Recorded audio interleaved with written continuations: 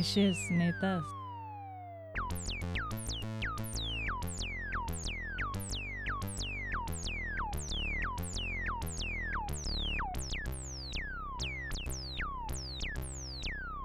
Nei šis, nei tas. Lukai, mes žinai, kai būnam kartu, žinom, kaip mes gyvenam ir kokios čia aplinkybės šiuo metu vyksta, bet kai nežino žmonės ir nematė tavęs visą savaitę, turiu papasakoti trumpai, kas nuo praėjusio karto pasikeitė vyko. Ko dabar esi kitoks, negu buvai praėjusį kartą? Šiandien susitvarkiau spintą, tiek drabužių, tiek batų spintą.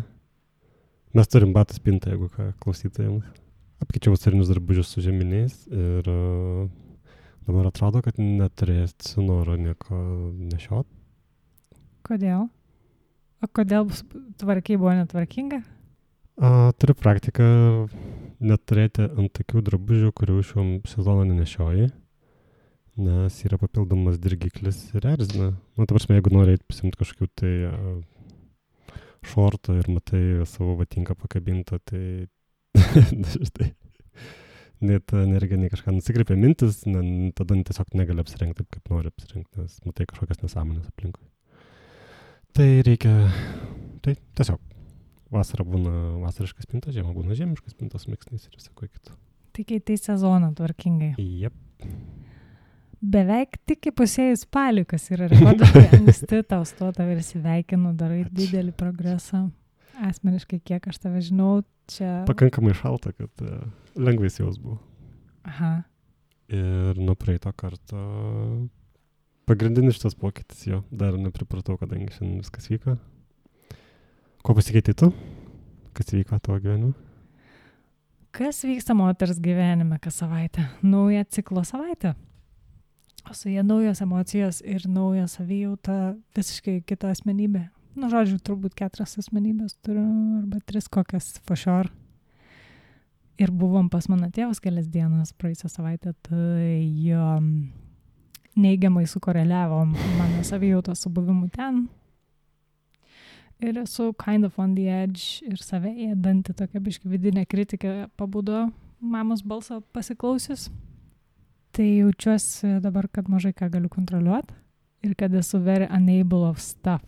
Tai labai užpisa šitą būseną. Jausmas toks įsikalbėtas. Tai savo skiriuos nuo praėjusio karto kaip diena ir naktis, nes aną kartą buvau tokia gebanti įžvalgas padaryti, pažiūrėti viską iš šalies, ramiai, tolygiai, dabar esu tokia sutrūkinėjusi ir įsielektrinusi ir snappy. Tai kokia dabar esu, man nepatinka. I'm sorry to hear that. Bet kai mes pradėjom, įsijungėm mikrofonus, pradėjom įrašinėti, aš kažkaip atsipalaidavau. Because this is the safe place, į kurią nėra įleidžiami jokie kiti žmonės. Kol kas. Ir man čia kažkaip patinka su tavim. Man irgi. Nuo praeitos savaitės sutikimo, tai irgi jaučiuosi norintis mažiau bendrauti su visais. Nežinau, kaip neatrodyt rūd tokiais atvejais, tokiom dienom, nes visi lik niekur nieko, bairis prie bairio, toliau visi laimingi, ko nešnekė, kas čia yra, Bet atrodo, kiekvienas žmogus turi teisę norėti, kad aš šnekėt, nenorėt ir turėtų būti priimama tiesiog natūraliai ir leisti jam pabūti tokiam. Yeah, it's okay to be visokio. To be sad, to be angry, to be silent, to be lazy. Būti atstraukusiu, būti nenorinčiu būti ląstele visuomenės. Ir aš labai jaučiu tą nenorą iš aplinkinių tokiose mikrosąveikose per dieną, kokie visi yra tokie neliesk, pastrauk, netrukdyk. Tokie visi. Visi jaučias, kad užima labai daug vietos, o kiti iš tikrųjų moka jos daug užimti kažkokiu stebuklingų būdų. Bet yra biškai šioks toks skirtumas tarp tų būsenų, kad būna vieni įsižeidę ir, jauti iš jų, kad ko tu veržiesi mano aplinką ir panašiai. O kad tiesiog, kurie yra atstraukę ir minding their own business. Tai Jie net nenori tavęs pastebėti ir tai nėra asmeniška ar kažkaip, nes jie būna asmeniškai patys savim. Taip. Ir tu jos matai, bet tai nėra daug žmonių. Dabar aš tokią kolektyvinę būklę fiksuoju, kaip kažkokia kovingai piktai liūdna. Tokia. Spyglius išskleidę žmonės. Žiūri, kas čia bus, dar viena žiema. Ir praeitą kartą matėm sniego šiek tiek. Pati pradžia. Pirmasias ašaras. Jo, nebuvo malonus vaizdas. Dar balkonė gėlės tebežydi. Būtų gerai, kad sniegas jų nenumarintų, kaip piktoji pamatė. Lukai, dabar toks laikas visi kažkur atsiskiria patys savo, lyg ir apie draugystės galvojau truputį. Taip.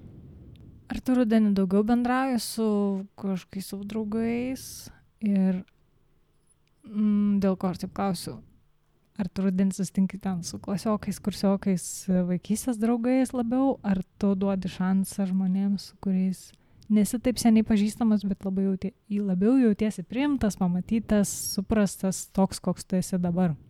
Žodžiu, kokios draugystės tau svarbesnės? Dėl svarbumo, nežinau, reikia apgalvoti, bet šansą duodu tom šviežesnėms. Ta prasme, tai kas vyksta dabar, jeigu jautiesi, kad tu esi įdomus, feel seen, tai nori paeksplorinti tą vietą jo. O su senom ten vaikystės klasiokai, grupiokai ir panašiai, tai dažniausiai būna tos pačios dinamikos, kurios kartojasi vėl iš naujo ir nežinau. Kartais, kai trūksta stabilumo ar kažko tokio, tai gal ir nieko yra atsigręžti, bet nėra tai, ką kiekvieną savaitę ar reguliariai praktikuočiau. O tu? Aš tai tikrai, apie tai šią savaitę pagalvojau, kas man yra ta maloni draugystė, pageidaujama draugystė. Tai yra tikrai ne ta pažįstama su senom dinamikom, belė, nes mes labai seniai pažįstame, o ta, kurioje aš jaučiuosi pamatyta, priimta ir laukiama tokia, kokia esu dabar. Be sąlygų ir be lingerinimo vien praeities kažkokiuose žygdarbiuose ar bendruose nutikimuose. Dar ir galvau, kodėl aš visą laiką turiu naujų draugių. Tai turbūt dėl to. Nes mano giliu įsitikinimu ir tokios yra mano naujos draugės, kad visada yra žmonių pasiruošusių tave priimti. Ir aš juos sutinku. Ir aš visą laiką sutinku žmonės naujos karts nuo karto, kuriuos aš noriu priimti į savo gyvenimą, į savo širdį. Ir kur man lengva tai daryti yra. Man jie yra įdomus, man jie yra įtraukiantis ir man jie yra ne tai kaip nuotykis ar exciting, bet jautiesi abipusė tokia labai gera dinamika, jautiesi, kad tas ryšys yra gyvas, kad jis nėra kažkoks butaforinė draugystės užtampų, mes ten klasiokas, kažkokias bendradarbės, tiesiog atsirado kažkokiom aplinkybėm. Pagrindinis dalykas, kuris sieja abi dažniausiai, nes mano draugės yra moteris. Tai abipusis noras dar kartą susitikti. Kaip romantiniam santykiai, aš noriu dar su tavim pabūti, aš noriu dar tave pamatyti, aš noriu dar su tavim pabendrauti. Precious man tai yra labai. Jau. Bet aišku, atsirenki su kuo irgi norisi, nėra, kad į visus tokius norus atsakai to pačiu. Taip, nėra tam laiko ir nėra tam energijos ir nesu visai žmonėm yra ta kibirkštėlė to lygi tokia. Čia yra toks atsitiktinumas, kad taip įvyktų. Aš tai laikau stebuklais at this point. Iš tikrųjų. Tai yra mažas stebuklai. Su tom senesnėm draugystėm dažniausiai būna taip, kad bent jau iš mano patirties, kad yra prikrautas tam tikras paternų bagažas, emocinis, neemocinis ir yra idėja tave vieną ir kitą stalčių, tai čia tokio tipo žmogus esi, vienokio tipo, tu vienoje situacijoje taip ilgės kažkaip kitaip, tai jeigu ir tuo metu gyveni kažkaip neįprasčiau ar neįprasčiau jauties ir kažką, tai yra žymiai sunkiau susikomunikuoti su seniai pažįstamais žmonėm, kad jie, iš tikrųjų, tave suprastų, nes būna, tu Vilija, čia tau visą laiką būna kažkas tokio. Kažkokia ta Vilija yra. Nepaisant to, ką jin čia dabar priešais sėdinti pasakoja tau, tai Taip, labai gerai, kad apie tai pradėjai šnekėti, nes aš toliau irgi mintimis buvau pasiruošusi krypti į tą pusę, kur norėjau tavęs paklausti, ar tu jauti, kad su tavim tie ilgai pažįstami žmonės ir net šeimos nariai tavo bendrauja su tavim kaip su tokiu, su kuriuo, kur tave geriausiai pažinojo ir iš dalies dėl to tave galėjo geriausiai kontroliuoti, turėjo daugiausiai priemonių tave pareguliuoti ar kažkaip iš tavęs gauti reakciją, jiems palankę, o ne kaip su dabartiniu tavim, pro kurį nutekėjo labai daug vandens, rovių, bumtelėjo akmenėlių, išsiskaptavo naujos formos, atsirado naujų savybių, arba kai kurios senos ir visai nunyko. Tai be abejo, ta prasme, turbūt daugelis žmonių priima savo šeimos narius kaip duotybę, ta prasme, buvo tas, nežinau, sūnus, dukra, pusbrolis, vareva, koks tas santykis yra, toks per amžius buvo ir įsivaizduoja, kad tas žmogus yra lygiai toks pats, koks buvo prieš 30 metų, prieš 7 metus ir niekas nesikeičia. Ir jau, tai yra lygiai labai panašu, kad įdeda tave į kažkokį savo susigalvotą stalčiuką ir tas stalčiukas yra nepajudinamas. Aš pagalvau, kad, tiesiai seniausiai pažįstami žmonės su tavim bendrauja kaip, tos pažinties neatnaujina savo duomenų bazėje, kaip atnaujina taip ščirai telefonai mūsų ir kompai.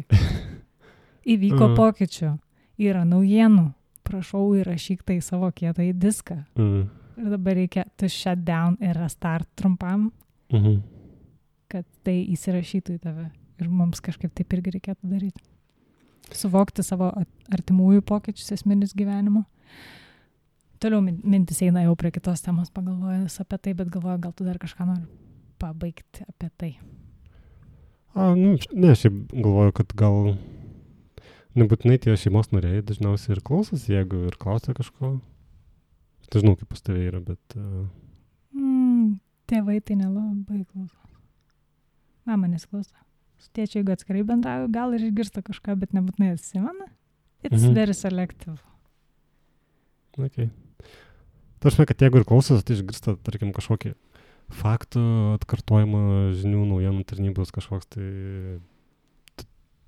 Tai dienai. Jo, tai dienai. Ta prasme, nepaisant to, ką tu šnekėjai šiandien, kaip tu šiandien jautėsi, ką pasakoji, nepasakojai, tas paveikslas apie tavęs niekad nesikeičia. Tu vis tiek esi lygiai toks pas ten vaikas ar nesikeičia ant tiek, kad neatsimena, kad tau šiuo metu yra ten toks ir toks sutrikimas, tu to ir to negali iš vis net į burną įsidėti, nes tave suries ten 3 dienoms ir panašiai. Ta prasme, tai yra ridiculous levels of ignorance. Tai jau net nebėra naivu ar cute ar taip kažkaip, čia taip žinai, nebeįmanoma susitaikyti, kad tai nieko to, kad tai yra piktybiška kažkaip. Tai tam fone tos naujos draugystės, kai žmogus iš tikrųjų domisi tavim, kuo tu gyveni ir kai atsimena, kreipia į tave dėmesį, tai ir yra toks gal netgi labiau kartais šeiminiškesnis jausmas negu... Su tokio potencialu tapti chosen family nariais yra tokie draugai, tokios draugystės. Chosen family man yra toks saldus labai konceptas. Aš noriu tikėti, kad aš truputį turiu tų chosen family narių. Turi? Tu esi vienas iš pagrindinių, pats pagrindiniausias, neįgimta šeima.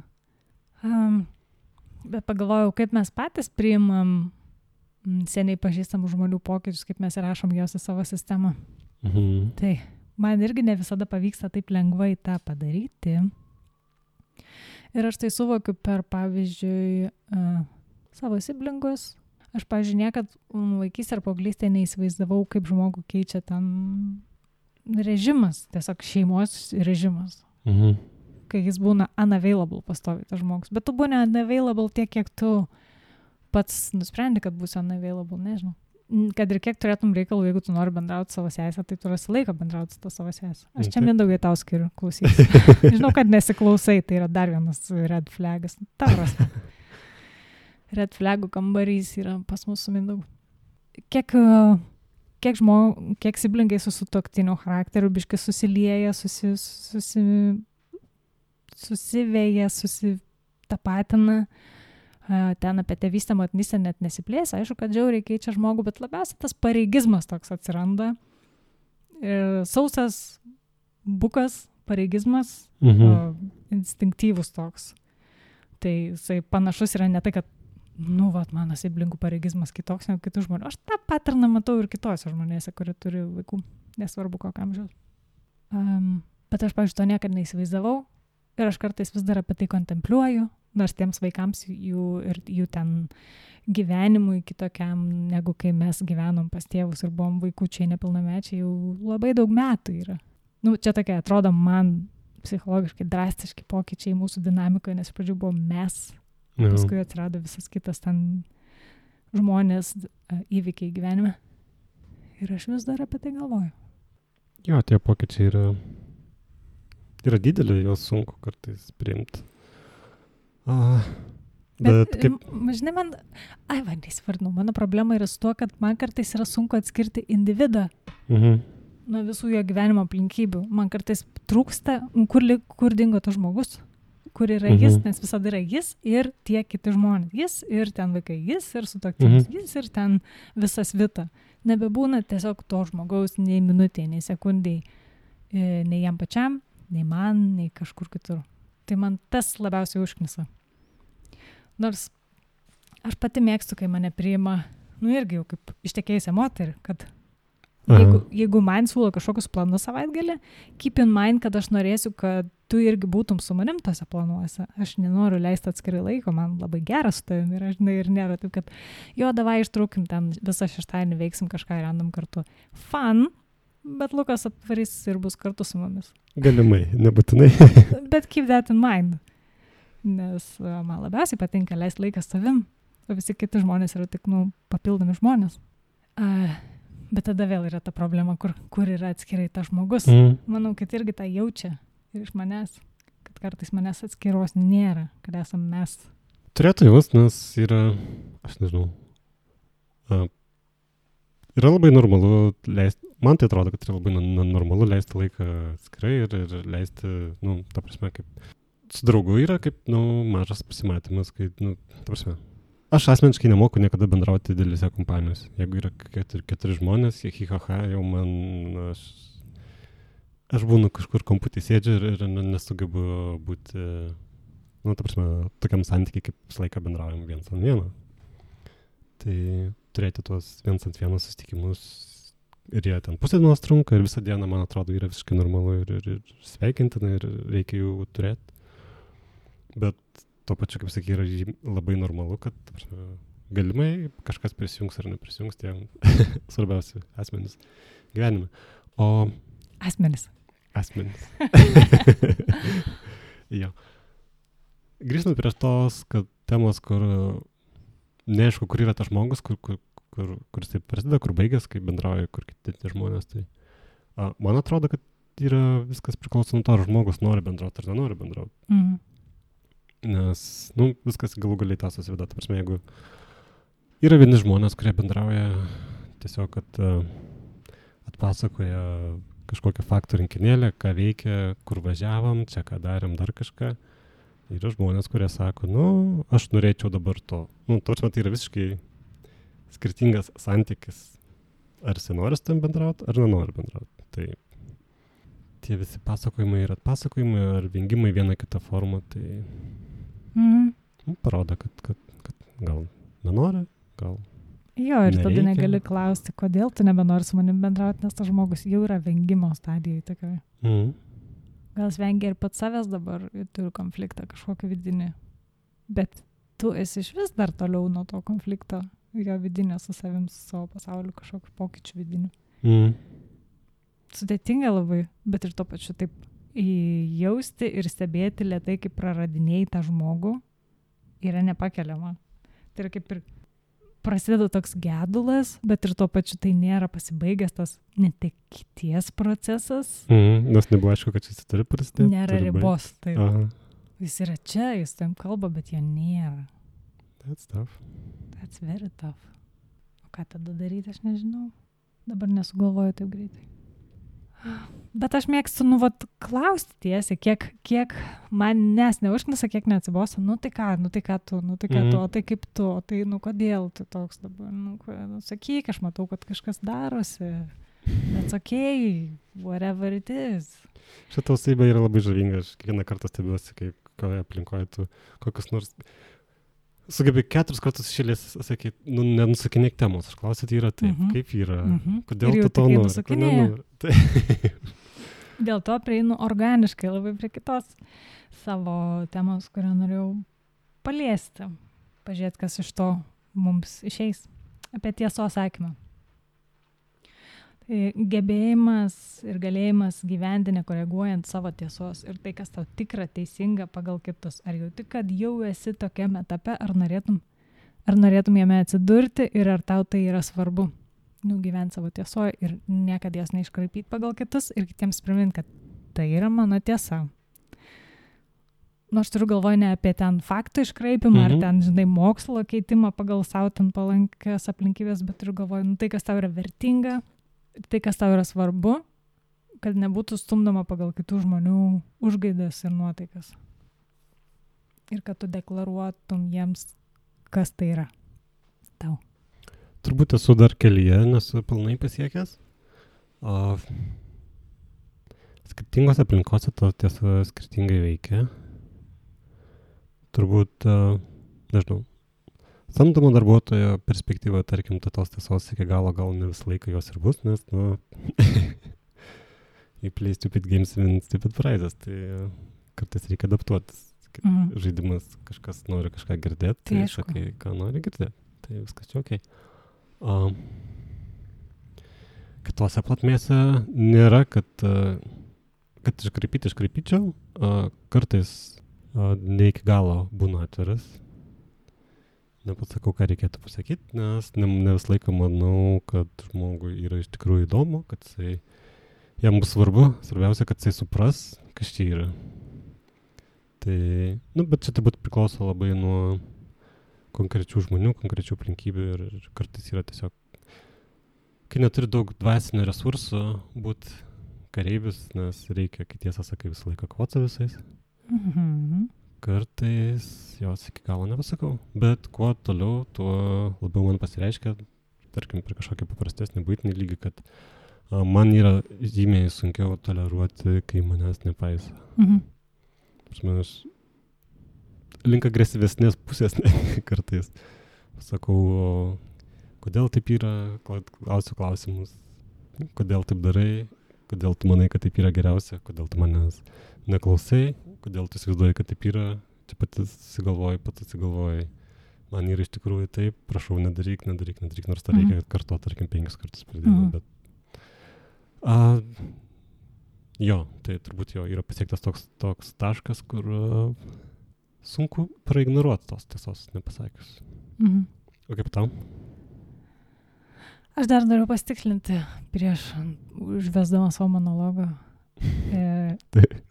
Mes kalbam apie tiesos sakymą kaip apie ribų brėžimą asmeninį dabar jau, ne? Jo, taip.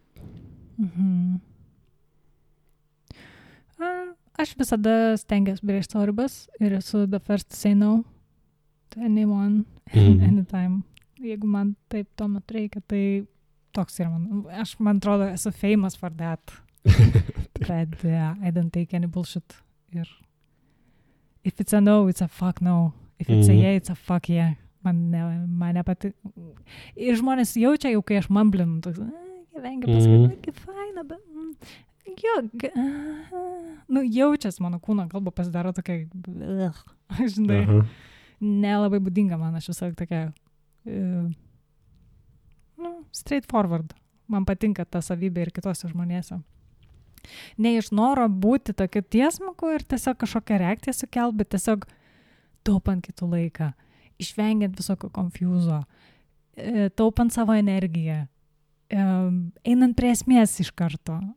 Čia dar yra ir intravertų savybė, ir jautrų žmonių savybė, kur tiesiog tu tau šūdai užverda, jeigu ten kažką suki aplinkui, neprieini, niek man varo iš proto, tai aš neturiu tam nei kantrybės, nei vidinio, tam baseino energijos visos dienos, man energija labai toks precious yra resursas ir aš ją irgi tausot stengiuosi kuo labiau.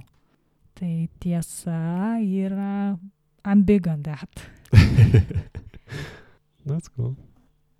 Ir man patinka save apsupti tokiais žmonėm, kurie drąsiai prisipažįsta apie savo emocijas, apie savo džiaugsmus ir straglus, kur nėra vien ten toxic positivity, susirgę virusų. Ir taip pat nemėgstu, netikiu, kad žmogui visada viskas gali būti blogai.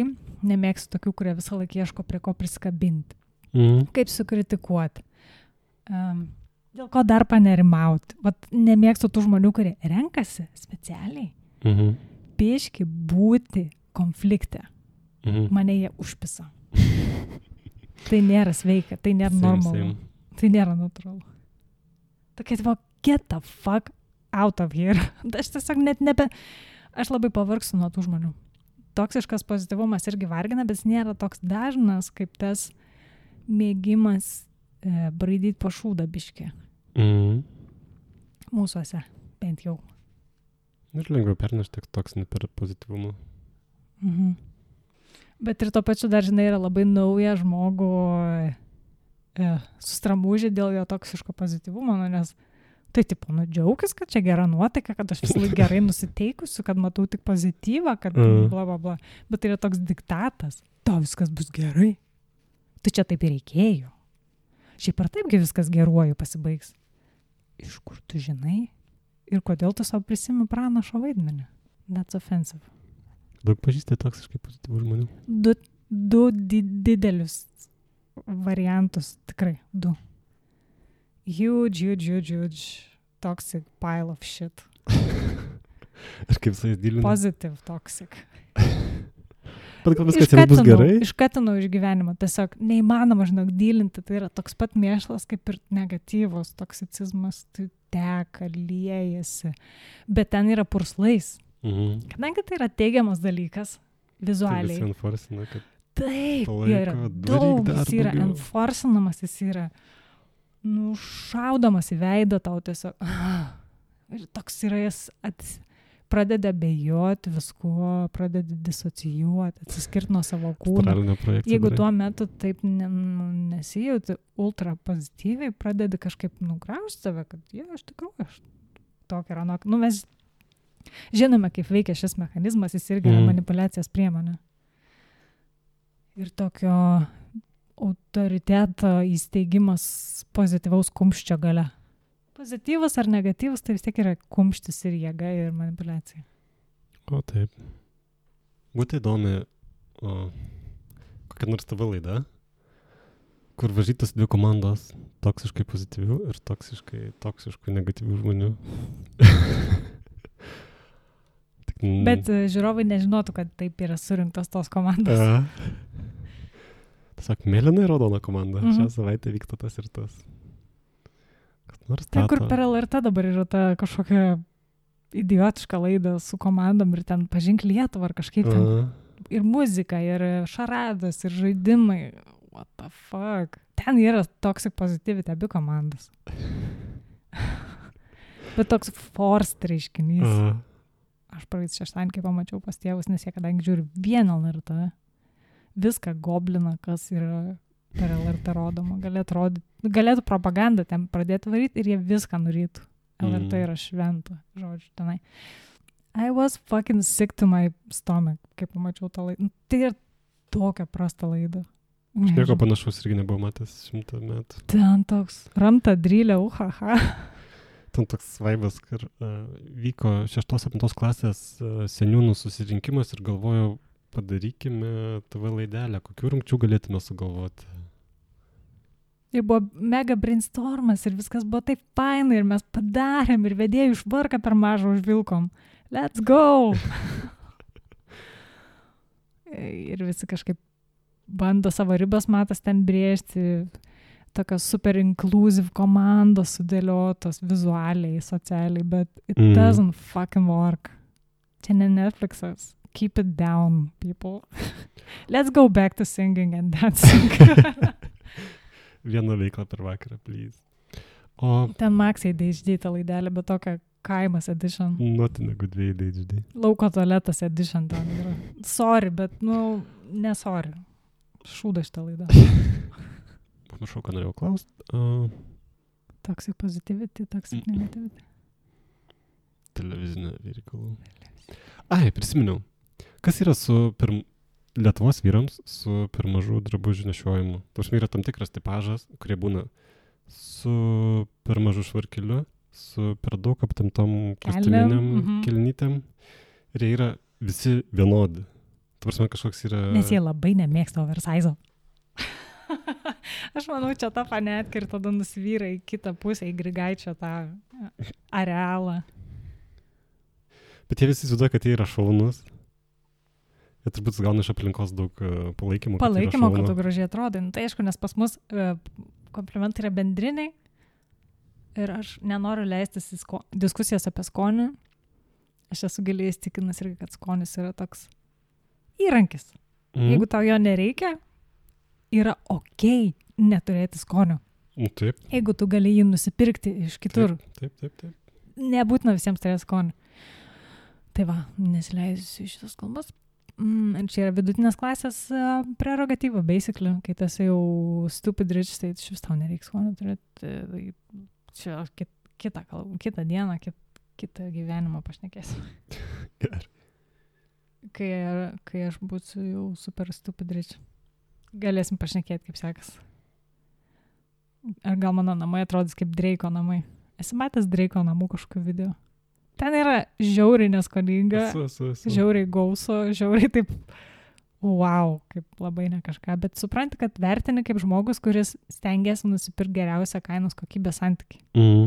Nes kitaip iki šiol negalėjai sau leisti. Jeigu aš galėčiau ten 5-6 to šviestuvus auksinius susivaryti vieną kambarį, maybe I would. Kas čia žino? Bet turbūt I wouldn't, ne. Labiau kaip RuPaul'o namai būtų tokie cunty tasteful. Bet tu turbūt nematai iš to video. RuPaul'o nemačiau. Žiauriai gražus namai. Žiauriai. Gasp. Tai va, apie žmonių, apie vyrų. Ta prasme, Lietuvoje vyras literaliai užtenka, jeigu bus gražesnis, beždžionė. Ir visi jau kris po kojom. Ir vyrai, ir moteris, darbdaviai, ten babos, kasininkės praleis per gatvę. Įkals maks respektą. Pas mus pagal vizualinį statusą viskas vyksta. Taip. Jeigu tu atrodai toks tipo, like you have your shit together, ir esi some kind of boss, viskas, tau bučios kojas. Yra žiauriai liūdna ir primityvu, bet taip yra.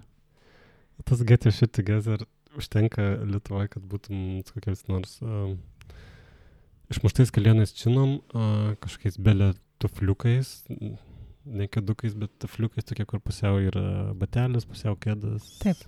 Ir su gumelė šone. Linksmos koinės. Ir puspaltis, kur ten per strienas jau nebesuseina, galvos pas užsisega, bet tu esi stilingas vyras, kaip Milano vyrų mados savaitėj. Piti uomo, baby. Jo, yra gan patetiška situacija. Tu irgi paskui, jeigu apsirengi, tipo, padariau, klasiškiau tave praleidžia per gatvę. Nepušina, jeigu ne, tai stumia. Tai taip ir vyksta viskas. Aš irgi, jeigu dama su paltu, su aukštakulniu, su makiažu, tai labą dieną, prašom užeiti. Jeigu casual su kedasikais, kokiam kelniam treninginiam, tai tipo, bitch, gal kažką tu vogti čia atėjai, aš toje paseksiu dėl savo piktą iš paskos.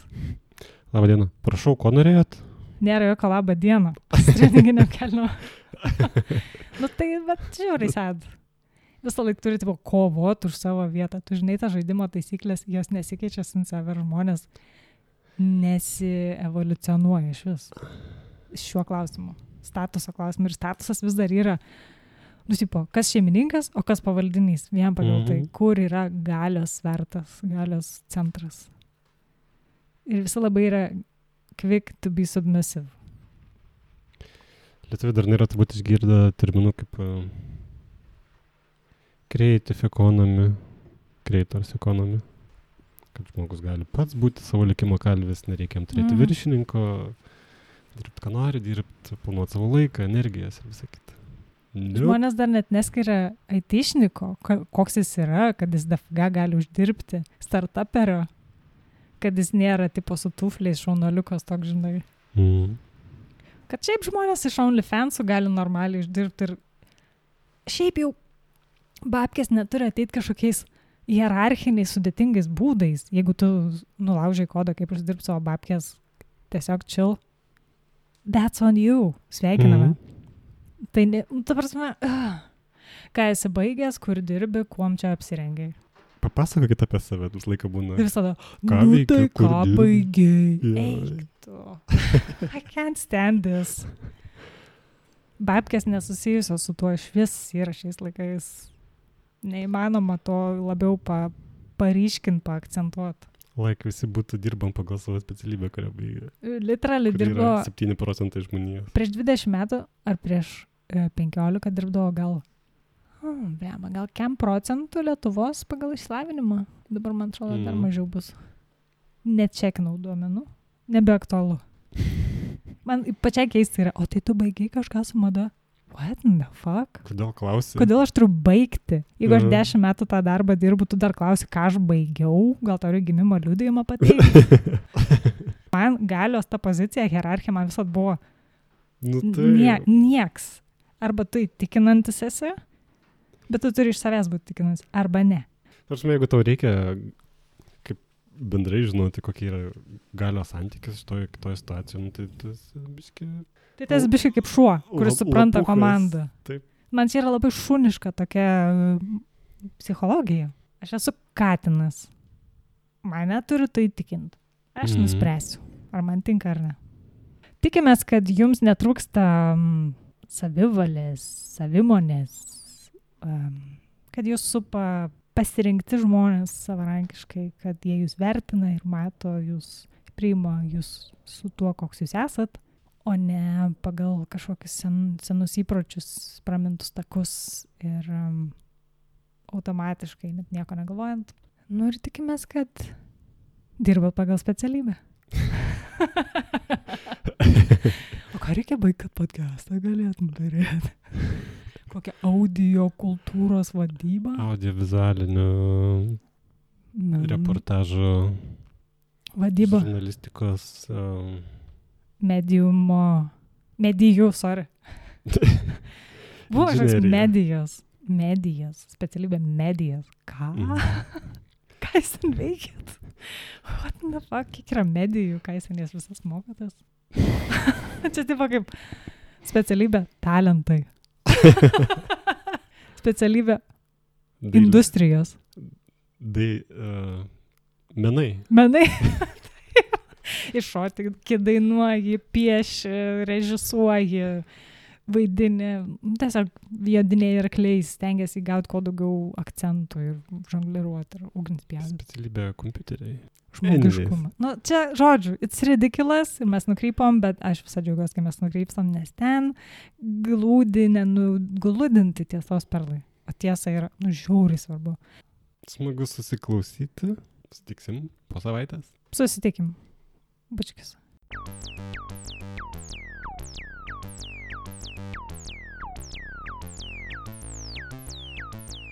Nei šis, nei tas.